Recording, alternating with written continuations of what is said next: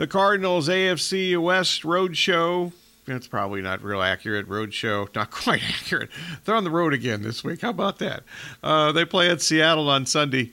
Out to the KDUS hotline we go. Don't think it's a road show at all. They wish it was a road show. Now joined the Sports Zone by Gregg Bell, the Tacoma News Tribune. And Gregg, always good to have you on the show. I'm having difficulty assessing the Seahawks because of the offensive line injuries, and the defense looked like the 85 Bears against the Giants. I know they're not quite that good. So I really have no clue what to make of the Seahawks at this point. And then I was even more confused watching the Bengals game last week. So, Gregg, you got to help me out here. What do you think of the Seahawks after the first 5 games? Well, hi, good morning. They are much better than they may have expected on defense, at least have been so far. They've stopped the run. They were 30th in the league last year doing that. Now they're number 1 yards per carry allowed, 3.2 yards per carry. It was the off-season focus. They spent a ton of money, brought Bobby Wagner back. They did their defensive line with only 1 returning starter in the front 7, and it's worked, at least so far. Jaron Reed at nose tackle has been very good. Jamont Jones, a big-ticket free agent from Denver, has been very good. And so far, so good defensively. And they really were encouraged, as encouraging as a loss team. That's what it was at Cincinnati for them because of how the defense played. They allowed 2 touchdowns in the first 2 drives for Joe Burrow and company in Cincinnati, and then nothing for the rest of the game. The final 42 minutes, the only points Cincinnati scored was on a field goal that Geno Smith's interception gave them, and Cincinnati got a 0-yard drive to those points. So defensively, they are almost reassured in that all that they did in the offseason so far is working.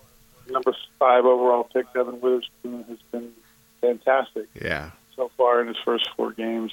And he's playing nickel, and not a lot of rookies do that. He's playing in passing downs. He goes inside a nickel. They're having 85, 90% of the time almost nickel because of how good he's been and the fact that he can also tackle against the run. So the offense, Geno Smith had a really bad day in Cincinnati, and that's been the concern this week of red zone, third down, and just being better offensively. You mentioned the offense. They've obviously had some offensive line injuries. I understand this is not a great question, but how much of that offensive line has hindered and slowed down the offense? Well, yes, mostly. The protection issues against Cincinnati led to a lot of Geno Smith making poor decisions. Really, really bad decisions, not throwing 2 wide-open receivers. He had DK Metcalf in the second quarter. He just missed him.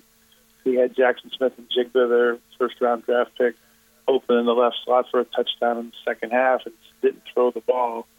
He threw 2 interceptions, which was twice as many as he had for the season going into that game. And he got sacked 4 times and hit quite a bit. They have not had their starting tackles play since week 1. When Charles Cross and Abe Lucas both got injured. Lucas won't play on Sunday. He's still on injured reserve. Charles Cross came back last week at Cincinnati, but Jake Curran is still the right tackle, or at least has been. He played hurt. He got twisted an ankle in the first quarter and played on that, and the Bengals really victimized him. Their both starting guards have been injured for the last several weeks. Damian Lewis, the left guard, is likely to come back to play for the first time a couple weeks after an ankle injury. On the right side, Phil Haynes played hurt last week. He may not play this week. The only constant that's been at center, Evan Brown. They signed in the offseason for Detroit, and now Brown's hurt. He hasn't practiced all week because of a hip injury. They could end up having to go with their rookie 5th-round pick, with Timmy at center, who's the center of the future. They really like him. He may end up getting his first career start on Sunday against the Cardinals. Wow, that's a lot of stuff. It's even more than I thought. So, Geno Smith, I think it's safe to say, has been up and down so far this season. How much of that is because of the injuries? Is there maybe a little concern or wonderment of whether, we're finding out why he was a backup quarterback for so many years? Well, I don't know if it's fair to judge him after so many offensive line issues, and they haven't really committed to a running game yet. Kenneth Walker and Zach Charbonnet are supposed to be the 1-2 running offense for Seattle, and they haven't used them consistently at all. And Shane Waldron, their offense coordinator, play caller, tends to just forget about them at times. They don't run the ball as consistently as Pete Carroll has said he wants to, and really as they need to. When Smith was so good last year on his way to a Pro Bowl in the playoffs, it's when Walker was running the ball and getting 100-yard games, making defenses really honest and having to play both run and pass. And when Seattle is not running, the defenses will tee off on this offensive line. And that has always been a problem back to before Russell Wilson. And Wilson at times used to extend plays, create plays with the offensive line, and really not doing anything for him. Smith is not that type of quarterback. And he does need a running game and some protection in order to not get himself into mistakes that, like Cincinnati game. Now, having said that, the Bengals game almost was a one-off. He's been so generally good this first year plus as Seattle starter that the Seahawks do have reason to believe because Cincinnati was a one-off and an anomaly. But look for Seattle to run the ball more than they have this season on Sunday to try to get that offense back balanced. Of course, then the Cardinals gave up 200 yards rushing to one guy in the second half last week, so I'm sure that contributes to the running the ball maybe more this week.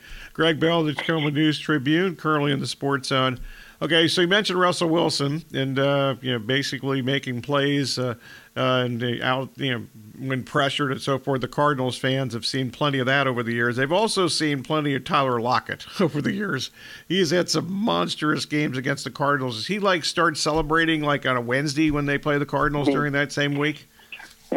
You're right. He has had huge games against Arizona.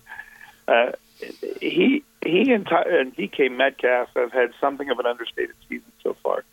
Not a lot of targets, not a lot of big plays down the field. And really the passing game in general has kind of been that way so far. It's as though there's a big game coming, the Seahawks would think, from Tyler Lockett. He's still very good on third down, really good in the red zone. Those are the kind of things that if he has a big game, that's when he's doing it. Red zone and third down, and that is usually when defenses have a hard time stopping Tyler Lockett. Now, again, Geno Smith needs time and protection to wait for those kind of things to develop, and that's something he hasn't had this season. I know I've asked you this before. I'm going to ask you again. What impresses you most about Lockett? Just his ability to get open and play big for how small he is.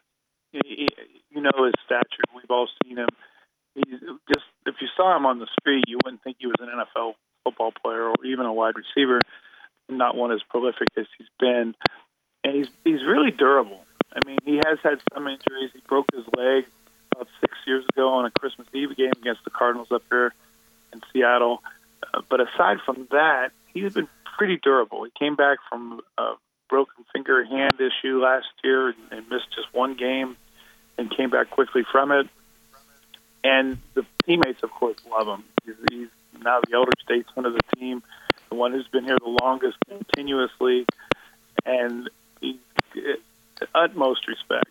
And when things are really breaking down, or when they really need to play, Geno Smith looks to 16 Lockett because of the trust that the entire team has for him. Gregg, we're going to call you back because we're having some connection problems on our end, so we'll give you a call back here in a couple seconds. So hang in there with us.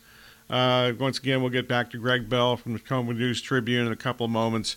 I've talked about this Lockett thing forever. I mean, actually, the Cardinals, especially when Patrick Peterson was here, have done a pretty good job against Metcalf for the most part. In fact, they did a really good job in a lot of those years. But Lockett would just destroy them. He lined up everywhere, primarily in the slot, and the Cardinals have had issues covering running backs and players in the slot for many years through many coaches and so forth, and Lockett seems to be the guy that has maybe feasted upon that as much as any opponent the Cardinals have had for many years. So we'll see. They need to try to figure out how to change that. And the Cardinals obviously have had some issues covering people this year, no matter where they're tight ends, running backs, or wide receivers. All right, good to have you back. Thanks for hanging there with us. You mentioned Walker. How would you assess him Yeah, 4 or 5 games now. I guess 5 games now into his second year of the NFL. Well, this season again, I think, Bob, it's tough to say where's Kenneth Walker when he's had 7, 8 different offensive linemen and a bunch of fill-ins that block in front of him. He's very good at making something out of nothing. He's had a lot of nothing. He's had to have a lot of missed tackles in the backfield, a lot of waiting for blocks to develop and waiting and waiting. Sometimes they don't develop. I expect Seattle to run the ball more effectively, especially in the red zone, than they've tried to. And, again, they just have gotten away from the run on early downs, in red zone. Part of the reason they've been so bad on third downs, they've had a lot of third and longs because they just either don't run the ball or haven't been effective doing it on early downs. Every week I say, well, look for them to run the ball or try to recommit to the run. You mentioned Arizona's problem stopping the run. If there was ever a game here in the first 6 of the season that they would run the ball more, you think it'd be this one. And that's what I would expect. I would expect a lot of Kenneth Walker on Sunday. Okay, we talked a little bit about, you mentioned the defense, and certainly strong against the run. So I guess if you're an offensive coordinator, you would try to attack the Seahawks through the air. Well, their secondary is the strength of their defense. And I mentioned Witherspoon at nickel. They have a Pro Bowl returner from last year as a rookie, Gregg. Trey Brown had a very good game last week against Cincinnati. He made an interception on a back shoulder throw to Jamar Chase. It's very hard to do one-on-one. And then they have Jamal Adams, who just last week played his first complete game in 13 months after the quadricep issue and then the concussion on the Monday night game against the Giants. And they have a Pro Bowl safety named Quandre Diggs. There are a lot of reasons that they play 5 and 6 defensive backs so much. It's their base defense, and they think it's the strength of their team. They've improved the pass rush, at least the numbers-wise, they've improved the pass rush recently. They had an 11-sack game against the Giants to tie a team record. They had 4 sacks with Joe Burrow that really changed that game in Cincinnati, and Burrow had done 17 of his first 19 passes, throwing really quickly, and then they dropped into coverage, the Seahawks did, and blitzed less, and Burrow missed on 9 of his next 15 throws, and as I said, Cincinnati scored only 3 points the final 42 minutes of the game. So they think they've really, defensively, both against the run and the pass, gotten so much better and tougher for offenses to scheme against. If I was playing against Seattle, I would continue to test the front and running the ball, because so far this season, teams that have had to rely on the pass have had a hard time against the blitzing and the varied looks that Seattle has in the secondary. Joshua Dobbs, to me, running the ball is the key of the game for Sunday for Seattle defensively and for Arizona on offense. I know Connor not being there is a big deal, but if I was planning against Seattle, I'd run, and I'd run the quarterback. Yeah, you mentioned the Seahawks blitzing and doing things differently on defense. How much has that changed in the last couple of years, or with this group? Well, they've completely changed. Schematically, they went a little bit more of a 3-4 last year. Now this year, it's more of a 4-man front. They play an over front where they slide to the offensive strength. They used to not do that. They have I mentioned Jaron Reed, nose tackle. Sometimes he's head up on the nose on the center. Sometimes he's shading. Sometimes he's on off the guard shoulder. They have outside linebackers as their primary pass rushers instead of defensive ends. No more of Cliff Averill, Michael Bennett, Chris Clemens, the defensive ends in the 4-3 that used to be the edge rushers. Now their primary edge rushers are outside linebackers. Often stand up. Chenan Wosu, Boye Mafe, Darrell Taylor. They've completely changed up front. They blitz a lot more than they used to. This used to be in their heyday, Super Bowl days, Legion of Boom days. It was a 4-3, cover 3 defense, single high safety, and everyone in the league knew it. And they didn't blitz much, and they just said, our Jimmys and Joes are better than yours. Well, that has changed, obviously, and Seattle has become much more varied. They blitzed more in the first 6 games than they did a lot more last season. Wow. Okay, the Seahawks, a little more than a touchdown favorite on Sunday. Do you think the Seahawks cover the number as a favorite? I do. I think they're going to get better offensively by running the ball, and I think they're going to have a lot of success running the ball. And we'll see if the Seattle continues to be as good against the run as they've been this season.